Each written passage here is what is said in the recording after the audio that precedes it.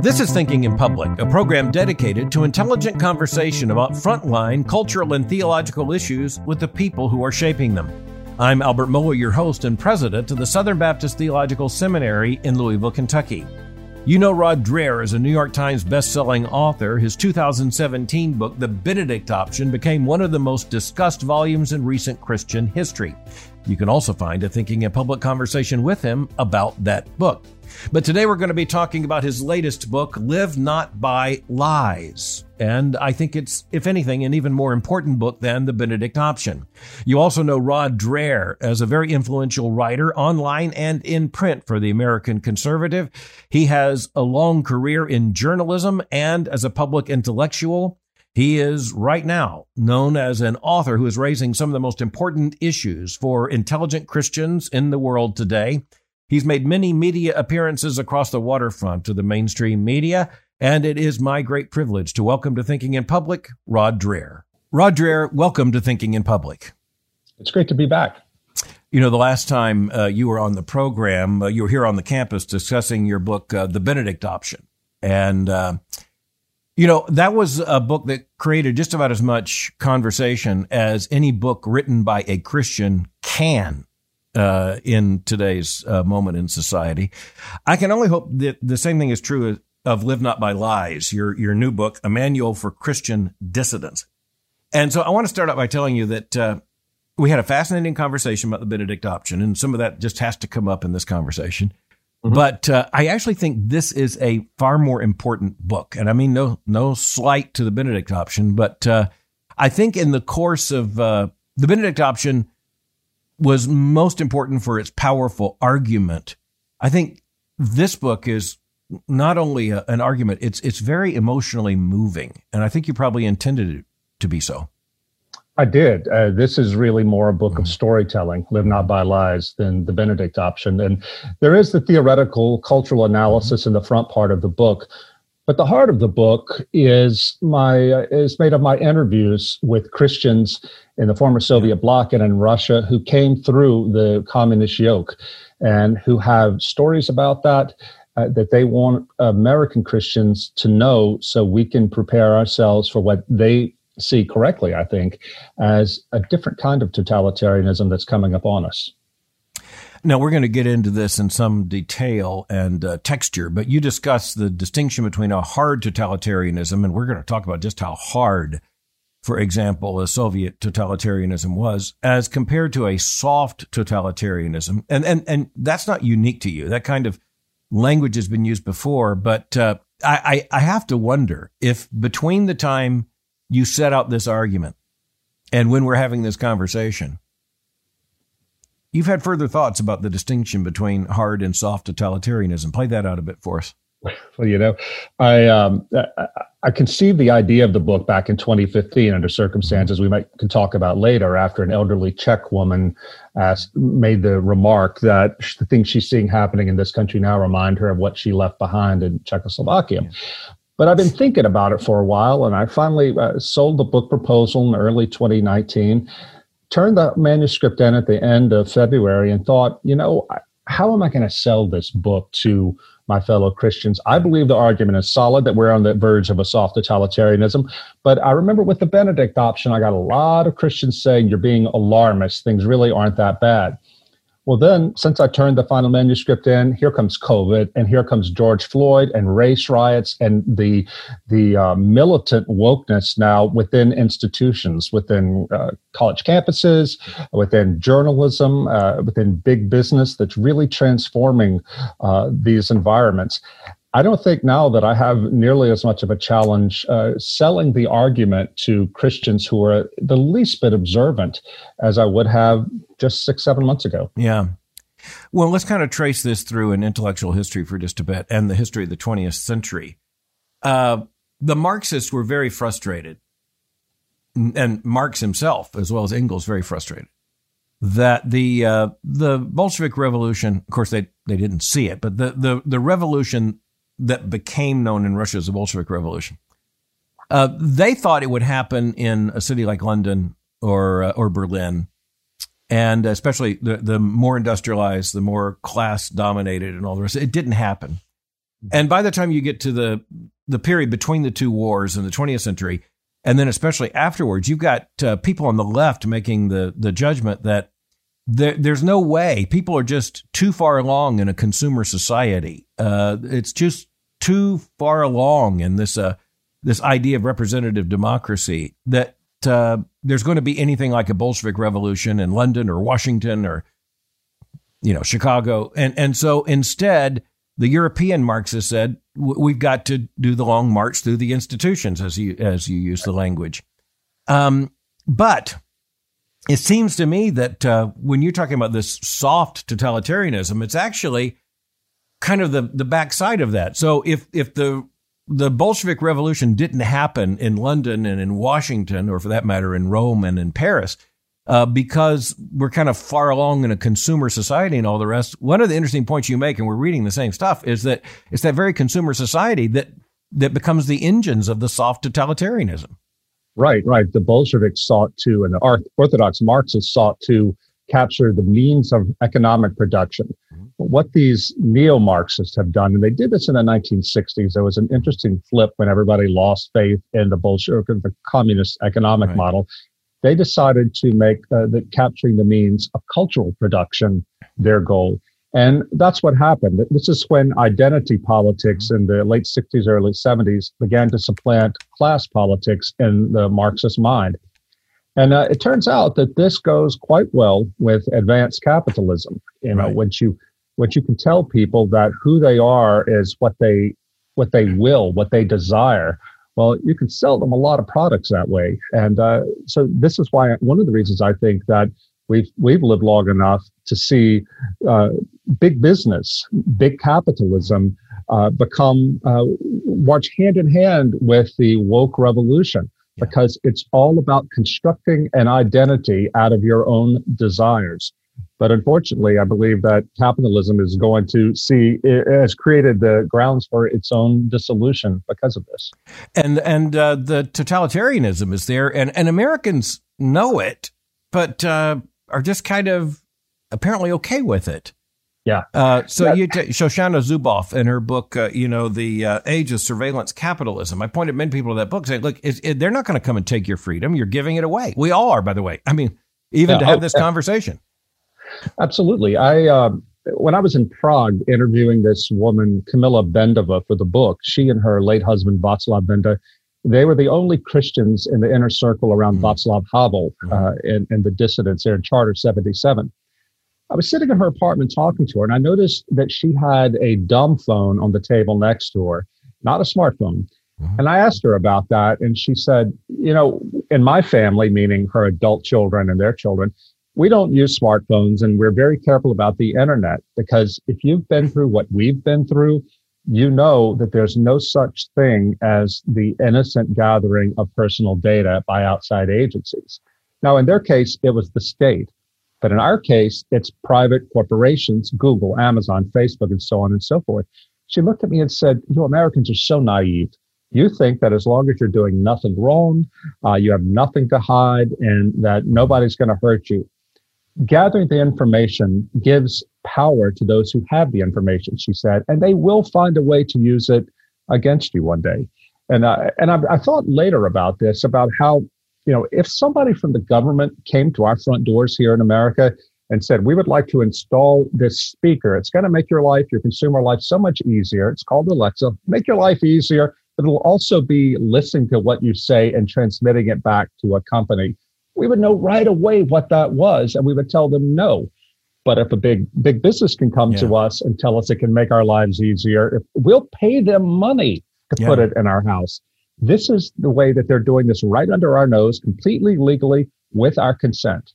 Yeah, absolutely. In 2017, I was in Berlin. It was a series of meetings for the 500th anniversary of the Reformation.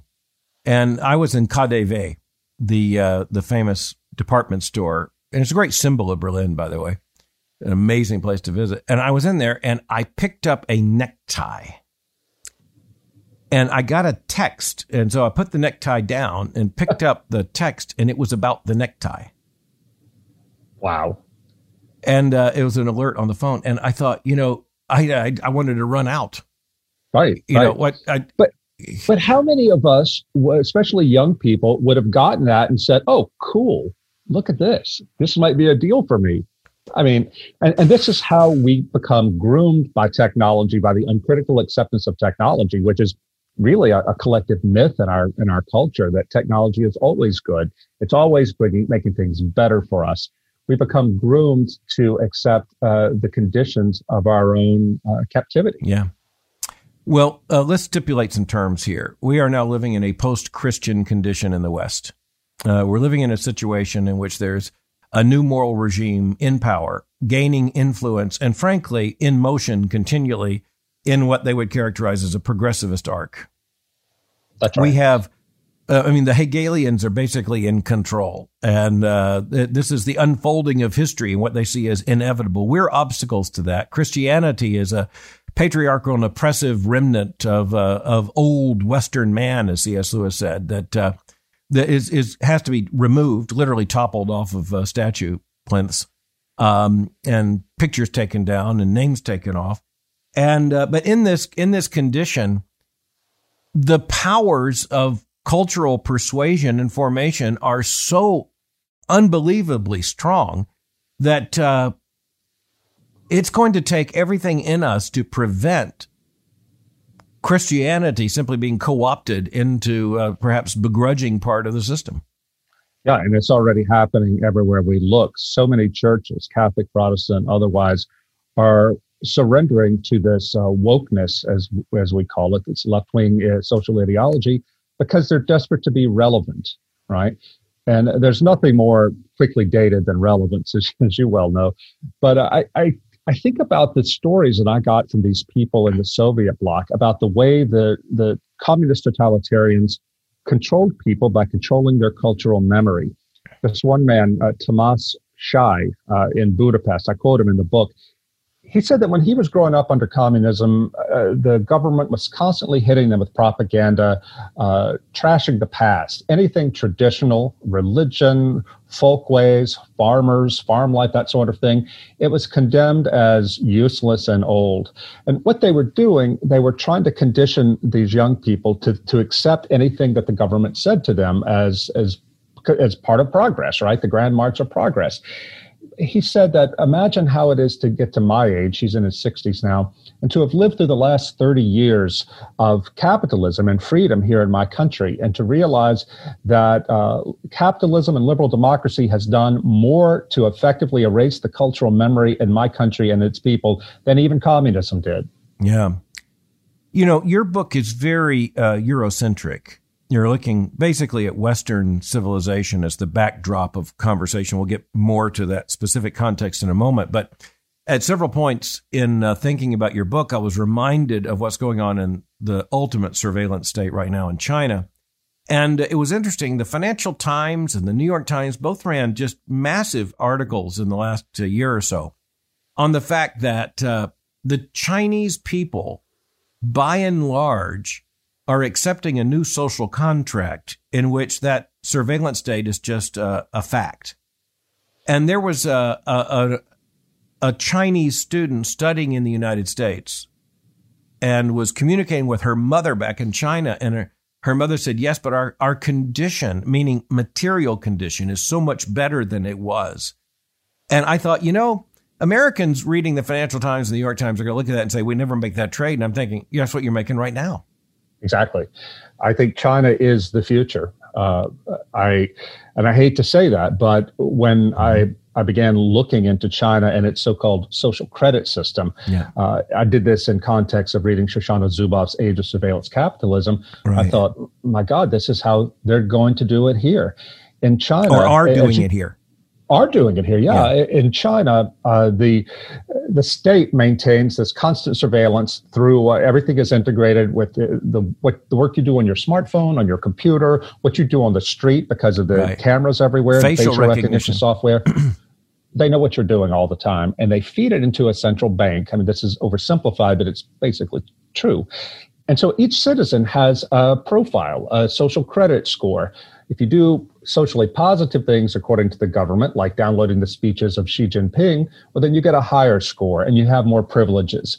If you do socially negative things like go to church or hang out with people who do and who have low social credit scores, yours goes down and you lose consumer privileges. And so this is how they can control people without the secret police ever having to show up at your front door.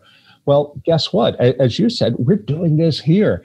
The same data are being gathered right now by the free market, by Google, Amazon, Facebook, and so on. And it's not going to take much to operationalize that to cause an American social credit system that will, and as everybody around us wants to have a higher standard of living, we will be willing to give up these fundamental political freedoms for the sake of comfort. You know, I saw something, and I didn't intend to talk about this, but I'm going to.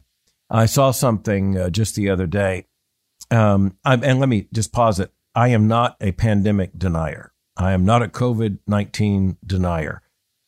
We follow on this campus all the social distancing, mask wearing, and all the other things that are quite rational responses to a pandemic, much as would have been called for in the 1918 flu if we had understood better then how it worked. So in other words, I'm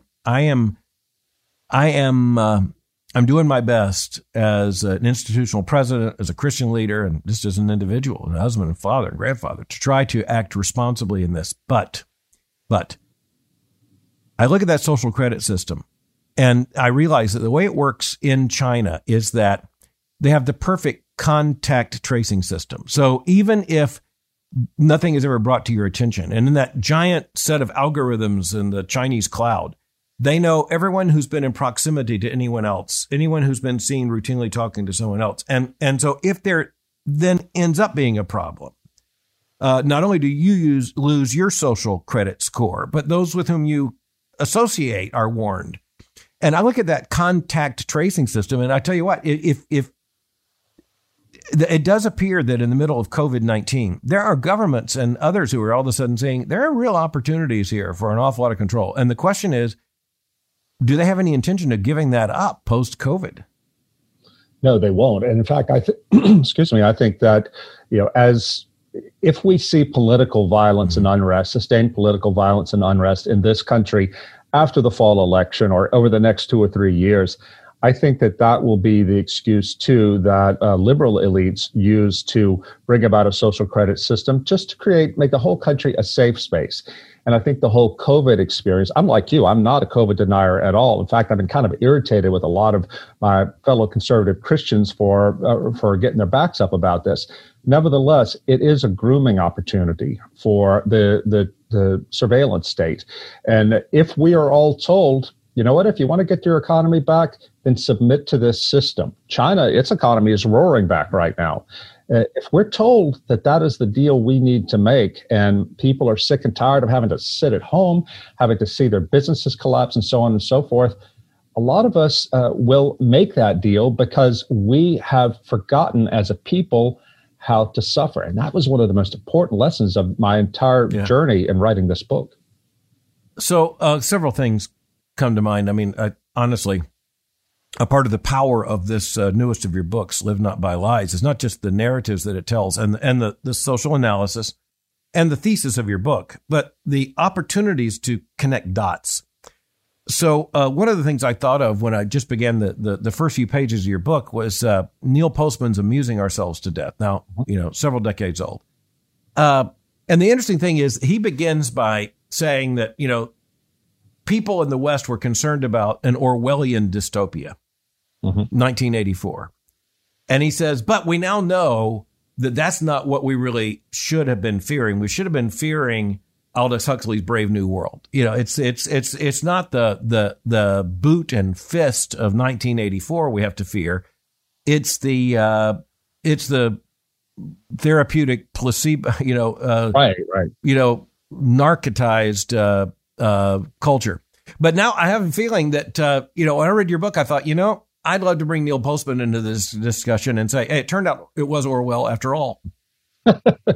Well, I had to think about Huxley, and you know the story from the book. When I was in Budapest doing some interviews, I was riding through the city on a tram with my young translator. She's married 4 years, small child at home, a Catholic.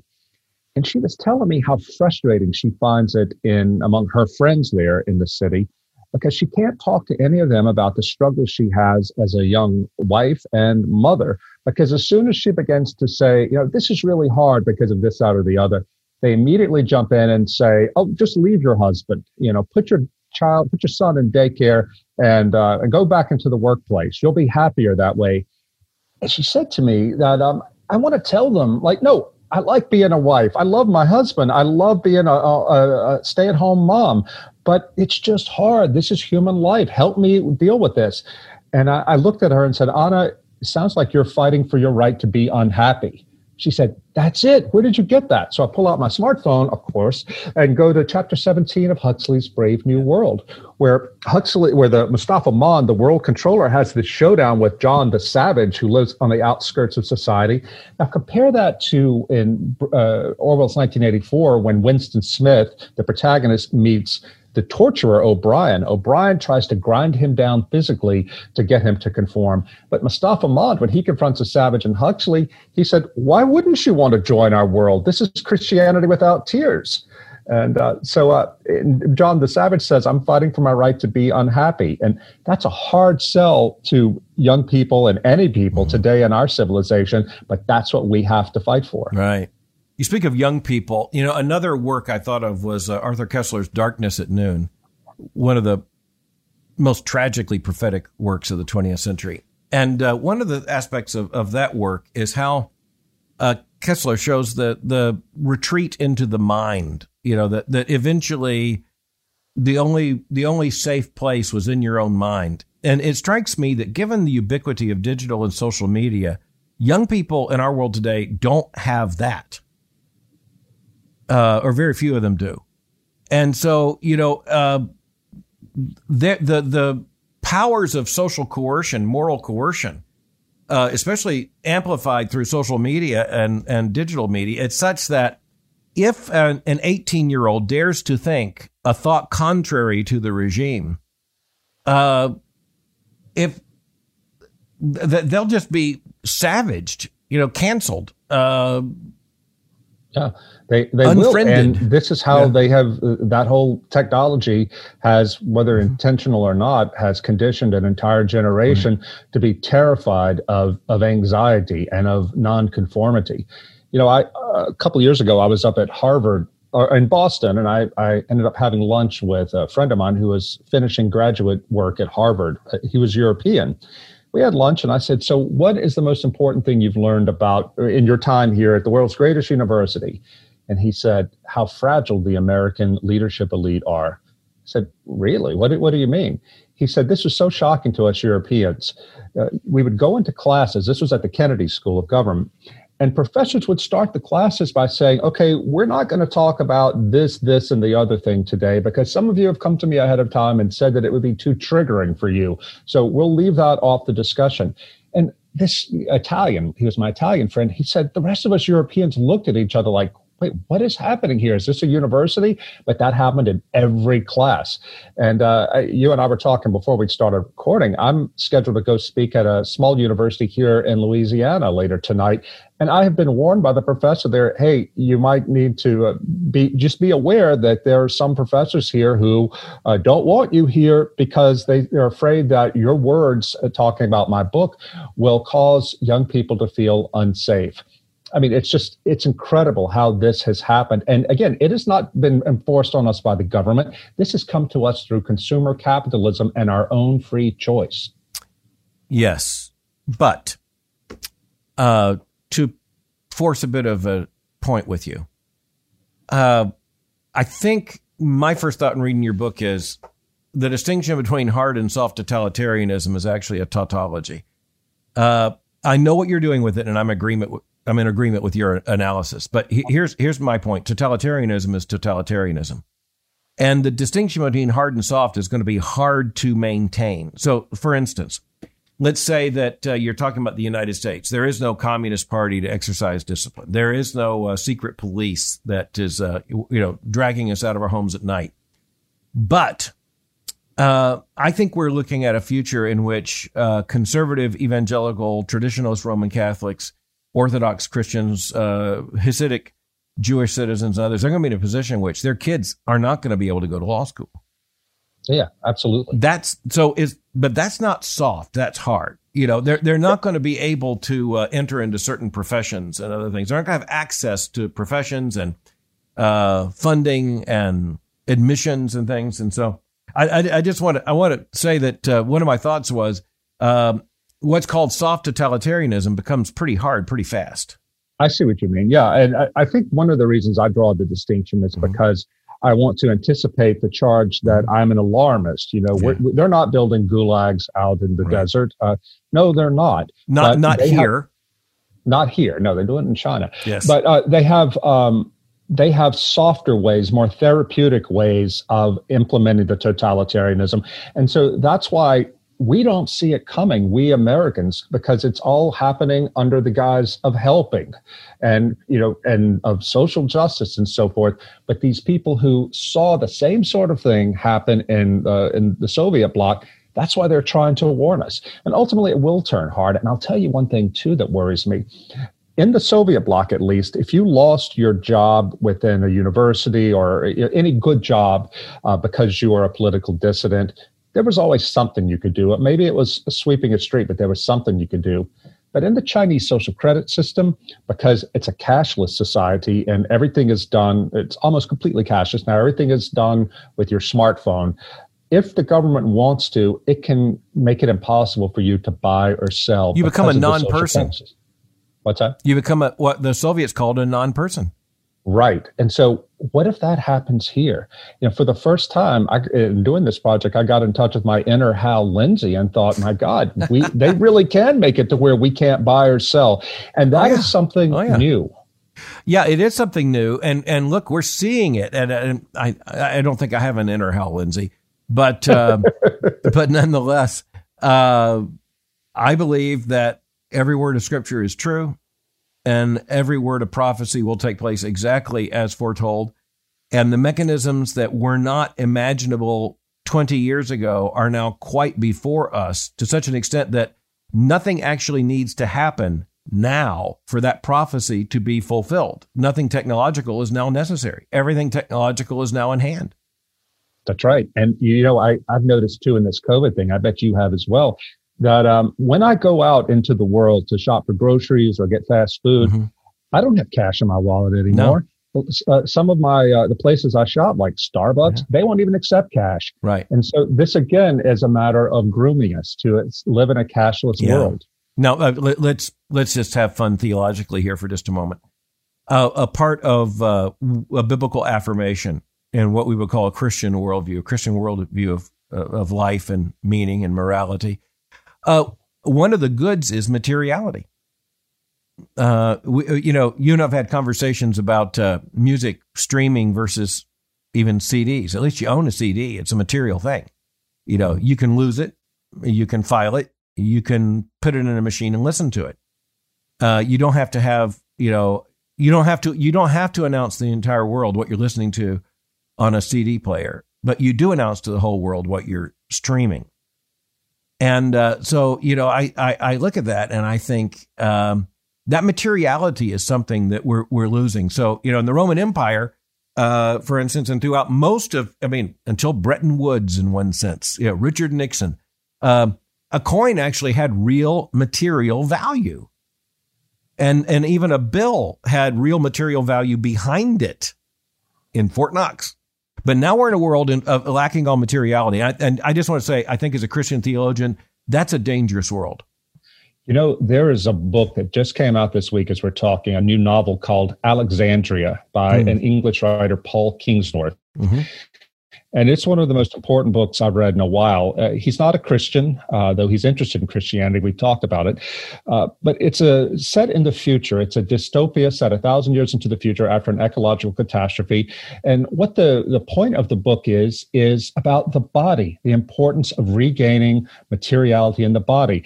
The people who are holding out for the human are those who are trying to resist the techno-totalitarians that promise, if we can just get rid of this body, then we will know everything and be able to live in peace and harmony. This is a lesson for us today, not in the tradition of the best dystopian fiction. It's a lesson about what we're facing today. I want to take us back into the book, and I really want listeners to this conversation to read your book. I say that about just about every conversation I have, because I only have conversations I want to have for this program. So that's the filter right there. But there are certain books that I think at a certain moment are really, really helpful to the church. And I really believe that your book, Live Not by Lies, is one of those. I didn't have to be told where the title came from. A part of my intellectual adventure in life is that through being a 16-year-old reading National Review magazine and the University Bookman and things like that, I came to know of Solzhenitsyn. And then, of course, he won the Nobel Prize for Literature, and it was very much a part of international conversation. But then through being active in politics, I came to know, of even the situation when Gerald Ford refused to meet with Solzhenitsyn, one of the great presidential errors of modern American history. But Solzhenitsyn was just a part of how I learned to think in what I would say are profoundly more Augustinian terms. And it was, it's a young evangelical Protestant kind of comes to terms with evil by reading Solzhenitsyn.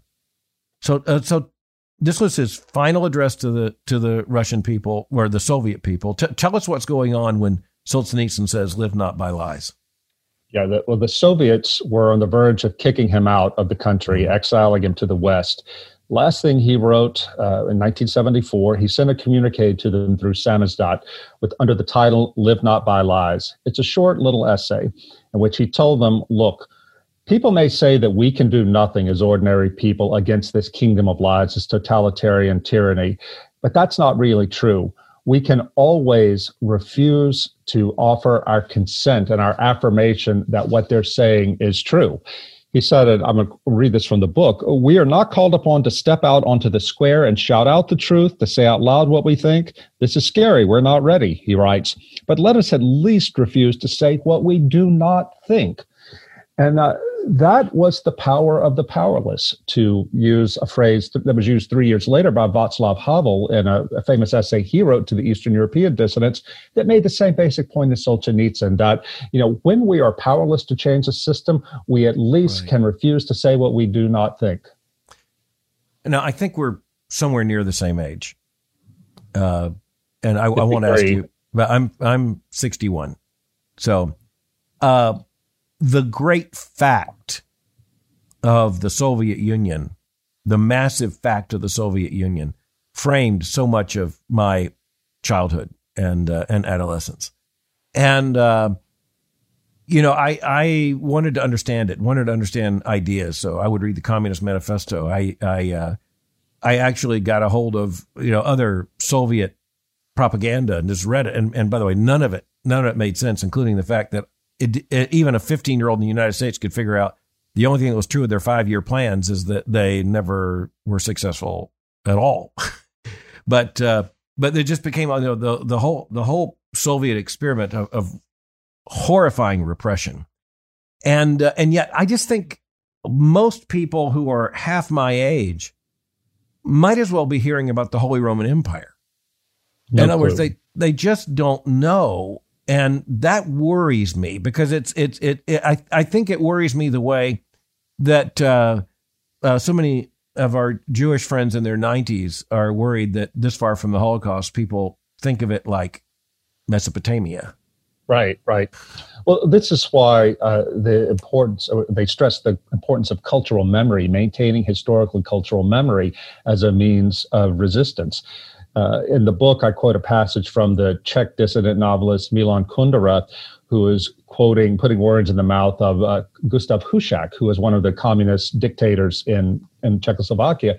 And he's addressing the youth saying, "Children, don't look back. Keep going into the progressive future," because the memory of history is a weight on them and allows them to have the people who remember history. It gives them something, a perspective by which to judge the present.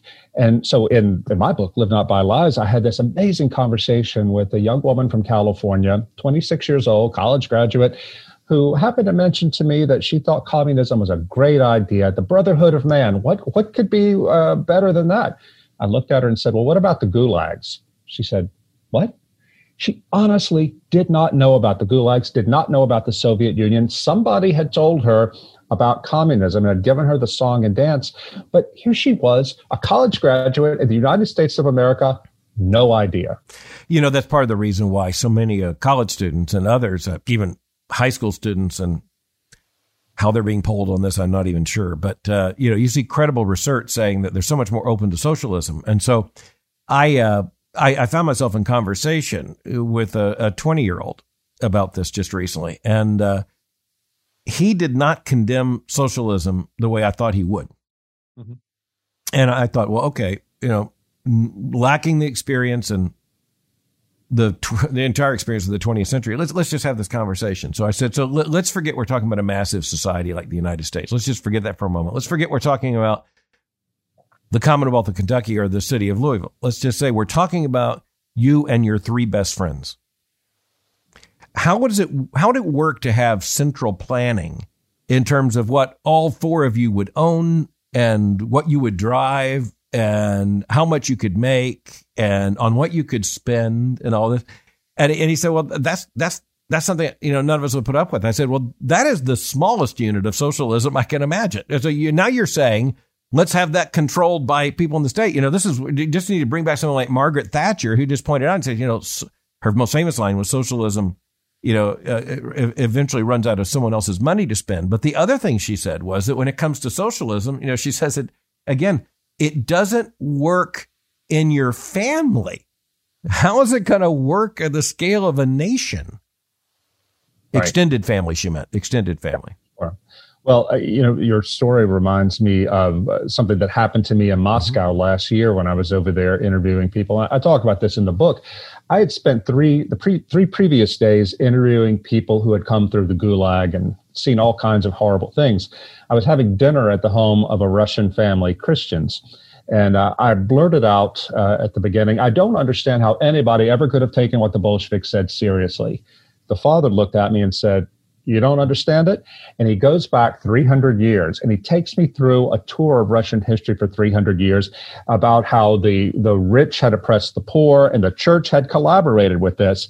By the time we get to the late 19th century, he said, look, I'm not saying the Bolsheviks are right. They were wrong and they were evil. But you see where they came from, because so many poor people had been so beaten down and had so little hope for anything that when the Bolsheviks came along preaching utopia, they believed it. Now, I think that is something we have to think about today, too. Czesław Miłosz, one of the great anti-Soviet dissidents, a Pole, said that people in the West, this was during the Cold War, they don't really get communism, why people would pay attention to it and embrace it in the first place. It's because it doesn't just talk about materiality. It offers people a sense of hope. It's a false hope, but when people are hopeless, this is something they can grab onto and seize. But I just want to really come back at you on that, because I think that's true, but irrelevant. I can say that to a friend. Because, I'm saying that just to get your attention. The problem is that the advocates of socialism right now are not the disadvantaged. They are upper middle class Americans on university campuses. So in other words, yes, I understand. If I can go back with you, to the massive poverty that was such a fact. And by the way, that I mentioned the Chinese daughter and relating to her Chinese mother, who is still in China and was making an apology for the, current social capital and credit system by saying, things were so bad. We had so little before. I understand that. And that's why I'd understand it if I were hearing this, and I wouldn't agree with it, but I'd understand it if I were hearing this from someone in that context. But we're hearing it. It's kind of like Occupy Wall Street. Right.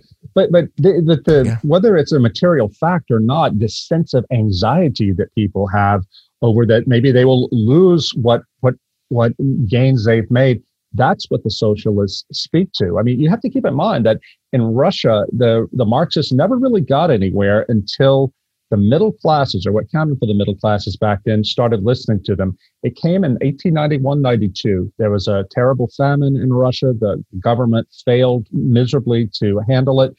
And that was the first time that the middle classes began to think, well, maybe these Marxists have something to offer. Of course, they didn't.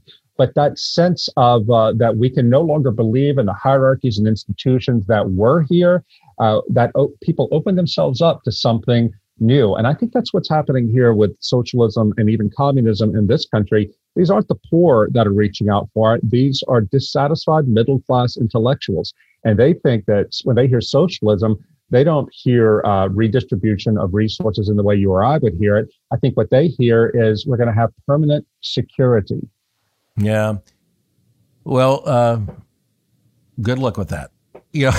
Well, they're wrong. Clearly, they're wrong. But I'm saying that we have to take, and I'm dealing with my own son who's in college now, and he's not a socialist at all, but he was really interested in Bernie Sanders. And I'm trying to understand why. I mean, you were raised in a conservative home, and he said it's all about insecurity because, and I have to admit that the world that faces him going when he graduates, it's not nearly as solid as it was economically for his father. Yeah, oh no, I get that entirely. But then we have to ask the question, why? And what will be the conditions of some recovered stability? So just in the last 3 days, I've been in sustained conversation with a young man who's basically from Silicon Valley. And if you want to see social inequality, go to San Francisco. If you want to see the haves and the have-nots, you want to see a housing crisis, go to San Francisco. The closer you actually get to the new technological world, the more ruthless it gets. So you talk about insecurity. Well, one of the greatest issues of insecurity is you can be in at Google today and out tomorrow. And I mean, out permanently. And by the way, it can happen any number of ways. But one thing is, they put a premium on youth to such a point that being 40 means you're kind of already out of date in Silicon Valley. So you look at that and I'm thinking, well, here's the thing. Many of you who are complaining about insecurity, you're actually demanding the conditions that lead to insecurity and forfeiting the conditions that lead to any kind of real security. Yeah, I think you're right about that, but this is a hard argument to make. It's one we have to figure out how to make to these young people. But I believe just from the work I've done that we have to narrow in on that sense that they have, that all the institutions of society have failed them. David Brooks has this really interesting article in The Atlantic this month about the collapse of social trust, especially among the young in this country.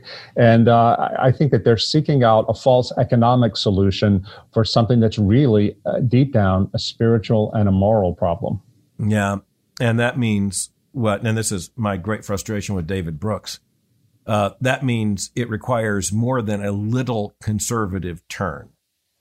It requires more than slowing down the progressivist train and making some kind of peace with it. It requires some kind of transcendent truth for human dignity and human rights and human liberty that, I just don't see coming from the squishy conservative, whatever the New York Times might consider to be a conservative. It's just not there. So yes, I will look at that same thing. I'll say, you're absolutely right. And Robert Putnam at Harvard has he's got another, Bowling Alone and American Grace. He's got another very important book just coming out. It's going to be fascinating. It's going to be important. We'll be talking about it. But how in the world do you reclaim social trust or rebuild social trust when you've destroyed the conditions that could produce that trust? That's why I think that's a failed experiment. Yeah, I think you're right, too. And when you think about technology, what we're dealing with now, when people can have their entire livelihoods destroyed by someone secretly recording them on a smartphone and using that technology to spreading it to the world. Sir Roger Scruton, the late Sir Roger Scruton, in the last year before he died, I went to see him at his house to interview him for Live Not by Lies, and he had just come out of an attempt to destroy his reputation by a left-wing journalist who interviewed him, and Roger took him in on good faith, and then smeared him by distorting his words. Thanks be to God, Roger had a recording of what he had actually said, and that got out and discredited the journalist. But if Roger hadn't recorded that, this journalist would have taken him down. And people are willing to do that now. In this age of ideology, they're willing to, people aren't just wrong, they're evil, and they're willing to tell any amount of lies to destroy their ideological enemies. And this, by the way, is one of the things that made me realize I had a book here back in 2015 when I first heard from this Czech woman we talked about. I contacted this Hungarian couple I know in the UK, in Cambridge. They defected from Hungary in the 1960s. And I said, Bela, Gabby, this is what this old Czech woman says. Is there anything to it? They said, absolutely. We're seeing this play out here in England every day. And the main thing they said was the way ideological actors on the left were willing to destroy people professionally and personally for not adhering to left-wing ideology. They say it's madness. My wife and I, said Bela, are looking at each other every day saying this was how it was when we were young back home. So I want to turn to mechanisms for recovery, oases of truth. Chapter 7 of your book, Families Are Resistant Cells. And again, given someone my age, that title, that chapter title really gets my attention because I know what a resistant cell was. I even know about, the Italian cell theory that became a part of European Marxism. And so conservative Christian dissidents created their own cells. Talk about that.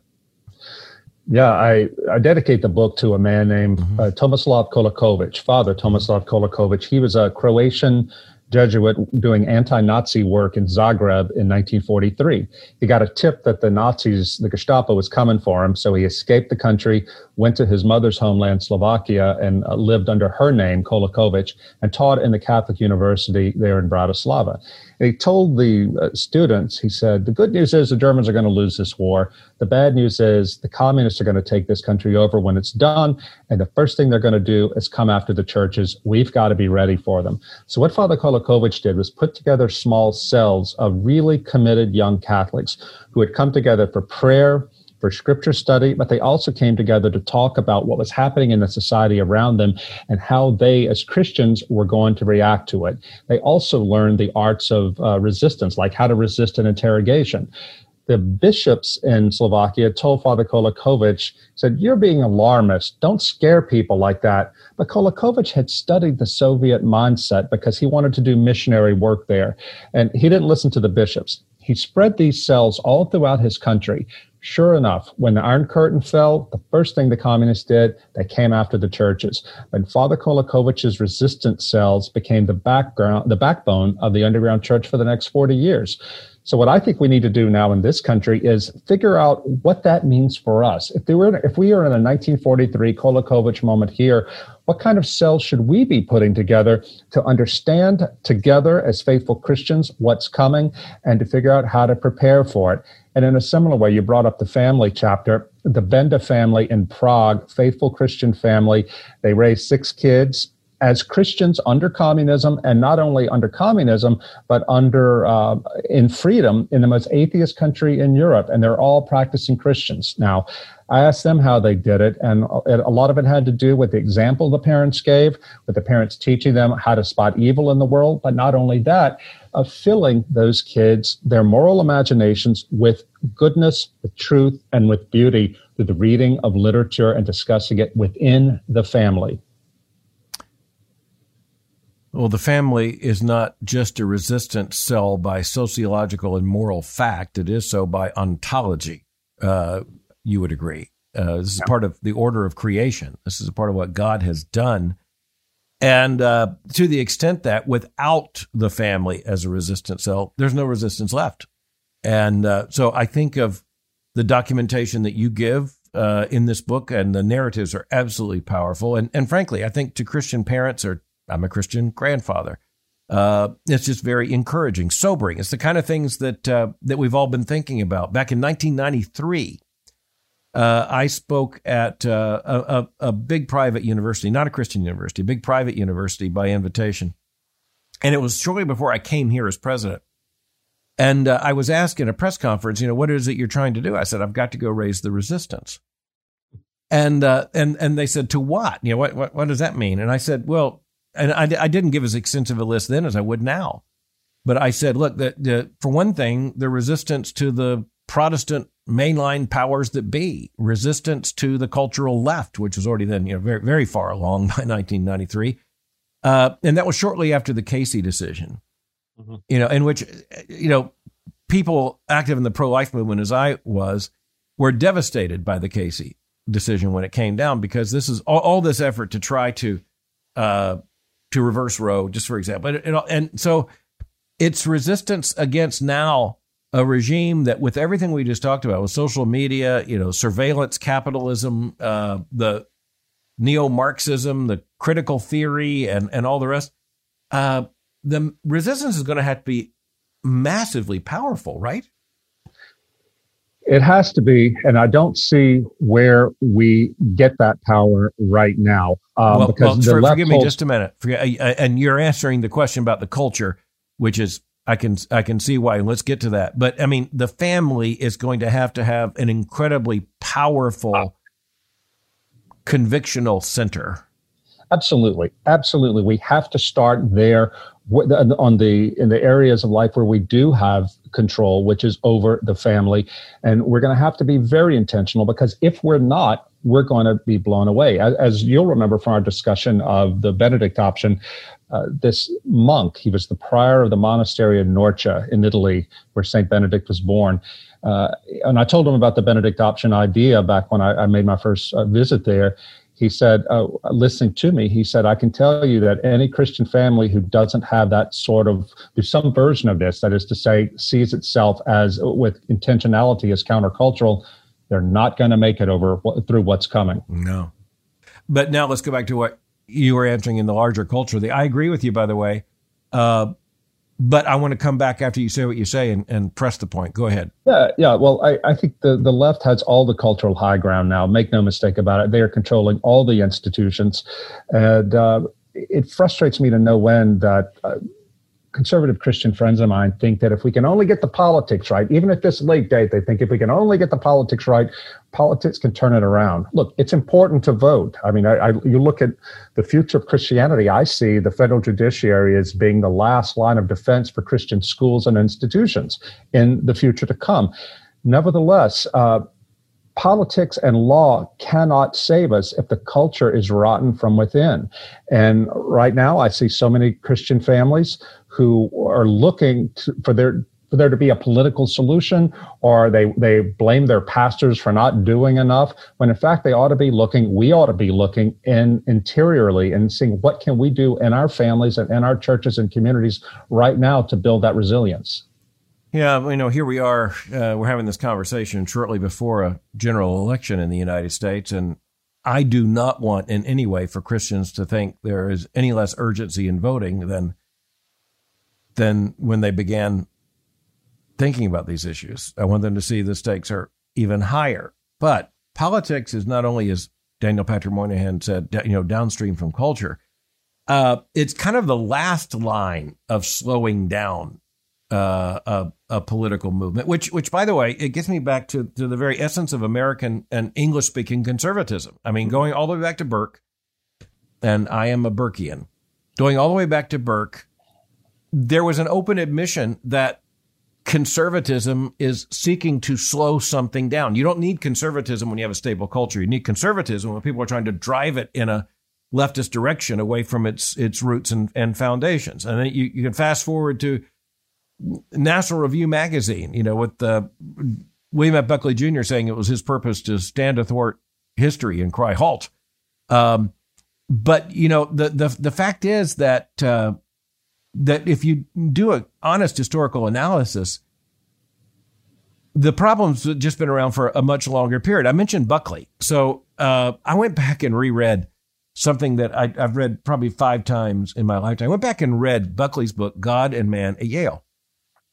In so many ways, it was a seminal text for awakening a conservative movement in the United States. And what reminded me is that, basically right after World War II, before 1960, William F. Buckley Jr. said, Yale's already lost. And to the very same forces that we would now describe. In other words, it was the political progressivism that was, and frankly, a very ardent secularism that was in control. And so I realize this. One other thing I want to throw out is that I think Francis Fukuyama is right in his Foreign Affairs article several years ago when he said that the only conservative grounding of any society in the modern age is a middle class. And if you eliminate the middle class, or you gain the influence of the middle class, you eventually will determine the future of the society. And the reason I raise that is because you mentioned the middle class in Russia, but it was very small, very, very small. And but you look at the middle class now in the English-speaking world, and it's basically giving up all the, the left say bourgeois values. Well, but the middle class values of marriage, fidelity, investing in children, thrift, hard work, labor, all those things are just being dissipated before our eyes. They were destroyed in the Soviet Union, but they're being eliminated here. Right. Right. You're saying that reminds me of having gone a few years ago to a conservative evangelical college to give a speech. This was maybe 7 years ago. And just having dinner with some of the professors before the speech, and I was asking them, what are you seeing among the students on campus? And one of the professors said, my greatest worry for them is that none of them will be able to form stable families. I looked at him astonished. I said, but this is a conservative evangelical Midwestern college. How is this possible? He looked at me with tears in his eyes and said, because most of these kids have never seen a stable family. And I looked around the table and all the other professors were nodding. And that really kind of red-pilled me because I had this romantic idea that this conservative evangelical school, this was going to be a bastion. But this man was telling me that, no, the culture has degraded so much, the culture of family, that these kids it doesn't even make sense to them. And I think that if we are going to have any hope at all of preserving Christianity, or even a memory of Christianity, it has to begin by rebuilding the family. And that begins by making choices ourselves and reinforcing those choices and helping young people to value marriage and having children and helping them do so. I cannot recommend this book with more enthusiasm. Live Not by Lies by Rod Dreher, a manual for Christian dissidents. Rod, you're a friend. I'm very thankful for you as a co-laborer in this great task of building the resistance. And you've done a really good job now with this book joining the Benedict option and raising a lot of these issues. And as a Baptist talking to an Eastern Orthodox believer, I'm in the position of saying I can go with you all the way on this book in a way that I actually couldn't with the Benedict option. Right. So you understand what I mean? You saying that. And, one thing that I learned from this research and the travels in the Eastern Bloc is that when these Christians were thrown into prison, the denominational lines collapsed. It wasn't that they gave up denominational distinctives at all, but it's that the deep brotherhood they had in Jesus Christ came forth, and they helped each other and they prayed with each other. And it made me realize that when the secret police came for them, it didn't come because they were Protestant, didn't come because they were Catholic or Orthodox. The secret police came because they were followers of Jesus Christ. I think the same thing is going to happen in its own way here in this society. And that's why all of us who follow Christ in any sort of tradition need to build these bonds and networks right now, because we are going to need each other. That is a kind of ecumenism that I can get behind. And I bet you agree. Yeah, in the sense that I would have to say that kind of ecumenism actually requires Baptists to be more Baptist, and Catholics to be truly Catholic, and the Orthodox to be truly Orthodox in the deepest resources. We still have very important theological arguments to have, but we're going to argue for each other's religious liberty and freedom and dignity and the rights of each of us to raise our children as we see fit in the nurture and admonition of the Lord, and the right to defy the regime. Amen. A Christian federal judge friend of mine told me, and this is a man who cares deeply about religious liberty.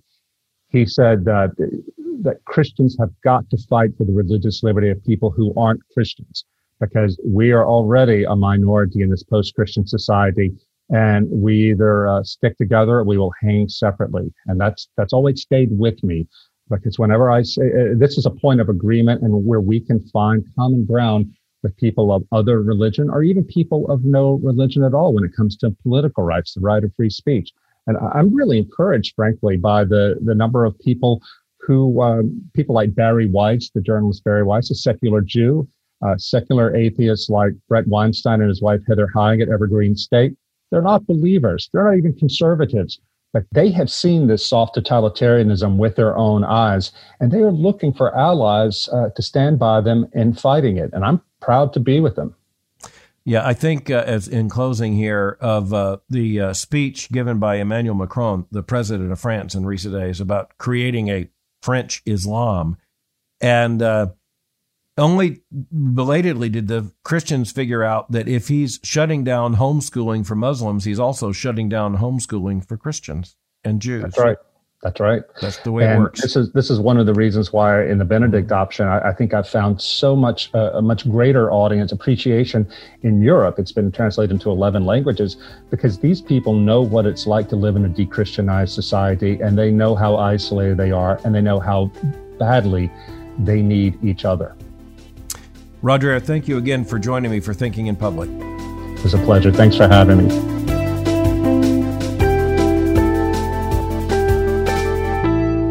Many thanks to my guest, Rod Dreher, for thinking with me today. If you enjoyed today's episode of Thinking in Public, you will find more than 100 of these conversations at albertmohler.com under the tab Thinking in Public. For information about the Southern Baptist Theological Seminary, go to sbts.edu. For information on Boyce College, go to boycecollege.com. Thank you for joining me today for Thinking in Public. And until next time, keep thinking. I'm Albert Mohler.